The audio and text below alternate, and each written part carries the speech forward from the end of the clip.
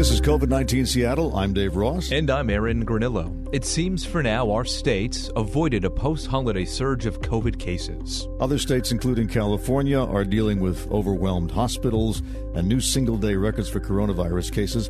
I talked with Dr. Keith Jerome, the head of the University of Washington's Virology lab, and he painted a pretty grim picture of the pandemic as we begin the new year. First of all, how are things at the lab? Are you busy? Dave, we're busy. We're busy like we've been busy for months now. We continue to do over 10,000 tests a day, sometimes as many as 14,000. And, the positivity rate is still up there. We see days where it's 8-9%. That's not uncommon, unfortunately, now. So, yeah, we don't see many signs of this letting up right now. I think we're seeing the effects of the holidays and so much travel and people getting together. Well, do we know now whether there is going to be a post-Christmas surge or not? Well, nationally, you've certainly seen that. I mean, if you hear what's going on in California, right? I mean, they literally are. People can't get into ambulances. The ambulances can't actually unload patients into hospitals. I mean, it's really terrible. Arizona's worse. So, we've been pretty fortunate here that we're seeing the bump, but it's, like I've said on your show before, people in our state and region, most have tried to do the right thing. And so those effects have been blunted to a large degree, and we're not quite in such dire straits. Well, that's good. I'm glad that what we're doing is working, although there's still people who are a little concerned that it's gone too far. What do you think about the latest approach from the governor, this regional approach as opposed to county by county? Well, I think the governor and the government and people in positions of authority are in a tough situation because, look, they get it. I think we've got to get things open. We got to keep people with their livelihoods. At the same time, we're having more deaths, more hospitalizations than ever. And so how do you balance those things? So this is I think, an attempt to bring some clarity to things, allow people to plan a little bit more. And use data-driven, measurement-driven approaches to decide what we're going to do. We've got a long road ahead of us, unfortunately, for the next several months before we get this behind us. Well, that's what's so concerning, that this is going to go on even longer. When we talk about data, it strikes me as the one piece of data we don't have is knowing where the people who are showing up with these new cases, how they caught it. Is there any meaning? I mean, it'd be nice if we knew that they caught it from going to a restaurant or something to justify the businesses being closed. Is there any tracing going on that could tell us that? Well, yeah, you're exactly right. That's exactly the data that we'd want to have. And that's this idea of contact tracing, right? The trouble is you can't do contact tracing when you've got tens of thousands of cases coming through, at this pace. And this is the problem. There simply aren't enough tracers. So contact tracing probably had its best success probably during the summer when the number of cases were substantially lower than they are now. And you were actually able to figure out where people got infected or sometimes, still often you couldn't. But now there's just so many cases in the community. There's so many places to potentially become infected, and there's so many infected people that we just really can't pin it down to one thing. And the answer is there probably isn't one place anymore. It's everywhere, unfortunately. Yeah. Well, note to self, in the future, start the contact tracing at the very beginning instead of waiting. You're right. So, to look at it from the other point of view, we do food safety inspections of restaurants. Would it be practical then to do COVID, or just combine the two, the COVID inspection with the food inspection? And if a restaurant's doing the right thing, like the guy in Burlington who wanted to, he's got a restaurant that's got, the walls are just garage doors. You raise the garage doors, it's like being outside. You send an inspector there and say, yeah, you're diluting the air. That seems fine. Wear a mask as much as possible. You can open up.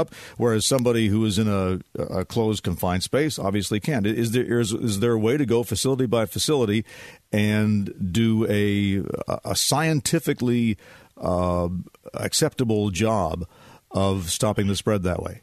Well, I think scientifically, first of all, it's probably hard to find a bright line and say this is a safe space and this isn't. I mean, clearly, a canopy outdoors in the breeze is clearly very safe. Tent with four closed sides and a slightly open door is probably not a whole lot different from being indoors, and indoors clearly is a dangerous place. I think scientifically it'd be hard to tell. And then, of course, look, the reality is every aspect of what we're doing is stretched to the limit, Dave. I mean, the labs are stretched to the limit. The healthcare providers are stretched to the limit. I'd imagine that people within the state government are stretched to the limit. Our public health folks, I know, certainly are. And the big challenge today is getting the vaccine out, right? And actually getting these vaccines into people's arms. So, you could do that, but I'm just not sure the resources are really there, unfortunately. On that subject, what do you think about the idea of delaying the second dose to be able to give it to more people? Yeah, this is a great example, I think, for your listeners to really watch the scientific effort in progress. So you're hearing experts say we should do this, we should delay the second dose, or we should cut the doses in half. That's a similar thing that some people are talking about. And other people say, oh no, we don't know that works. And the reason that really smart people disagree about things like postponing the second dose or cutting the doses in half is we just don't have the data to really know for sure which is the right thing to do.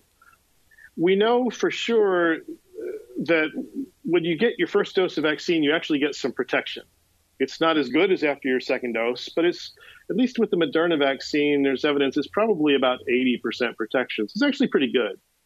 And that's because in the studies, the people who didn't get the vaccine started to get sick within that first month after they got the placebo, the sham inoculation, whereas the people who got the vaccine didn't. So there was protection there. The trouble with that study is that then all those people who got the first shot got the second shot a month later. And so we don't know how long that would have lasted, how fast would it go away, these things. So, what happens if that really only lasts a month or two, and then all these people become susceptible to infection again? What if the second dose doesn't work as well if you wait 2 months? These are the uncertainties we just don't know, and that's why some people say we can't risk that. Other people look at that 80% protection and they think, well, this is great. We should get as many people with that level of protection as we can. Both are sort of reasonable suggestions and both are sort of guesses. We know how to answer these questions scientifically. It just takes time, and we haven't had that time yet to figure out what the best approach is. So now that it's going out to millions of people, is there a system in place to monitor any other side effects that the trials didn't pick up? Yeah, absolutely. So, because our lab processes, now we've processed over 1.6 million COVID samples. So all of our staff got vaccinated. I got vaccinated. So when you get vaccinated, you should be offered the opportunity to download an app that was basically made by CDC, the Centers for Disease Control. And essentially what the app does is it asks you to put in your phone number and says, do you mind if we text you once a day for the next week and then occasionally thereafter just to find out how you're doing with the vaccine? And so I did that. And, every day, I think about 4 o'clock, they send me a text and they say, how you feeling? And there's a little thing that comes up and you check I had a sore arm for 2 days after my vaccine, nothing else. And you check that and say, did you have to miss work or anything? And you say no. And then it takes about 45 seconds and then they say, thank you. And you're done. So the more people who participate in that, the more we'll know if there are rare troubles with the vaccine. Right now, it seems to be really well tolerated. I think it sounds like people more often have a reaction to the second dose where they feel tired. Some people have to stay home from work just with fatigue that day. And again, those sort of body aches, that's a sign that it's working. So you want to see that actually. So, I'll be reporting that if it happens when I get my second dose, if that happens in a month or so. And have there been any reports yet of someone who got the vaccine still contracting the illness? Oh, yeah. So we know that the vaccines are approximately 95% effective when you get both doses. And that's true for both Pfizer and Moderna. Moderna was 94.1, I think, but essentially 95%. And that's protection from infection.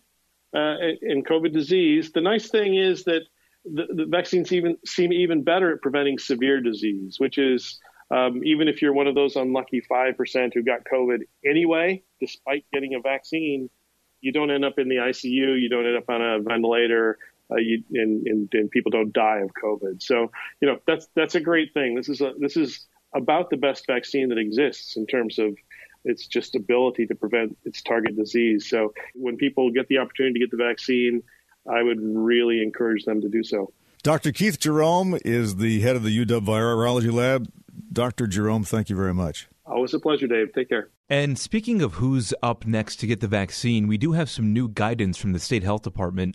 Michelle Roberts leads the state's vaccine planning group, and she says the next phase is broken into 4 tiers, and people in Tier 1 should start receiving their vaccine sometime this month. Tier 1 includes 2 groups, all people age 70 and older, and people age 50 and older who live in multi-generational households. The next tier involves high-risk critical workers 50 years and older. That includes teachers, grocery store workers, law enforcement, first responders, along with prison and transportation workers. Tier 3's up next. That includes people between ages 16 and 70 with 2 or more underlying conditions.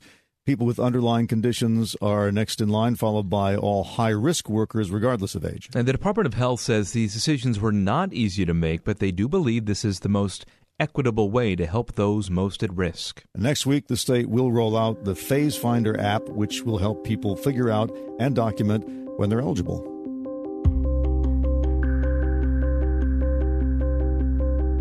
We will be back with you next Thursday to discuss the latest coronavirus news. And don't forget, you can subscribe to this podcast. You can also find our news coverage at mynorthwest.com or listen live on 97.3 FM.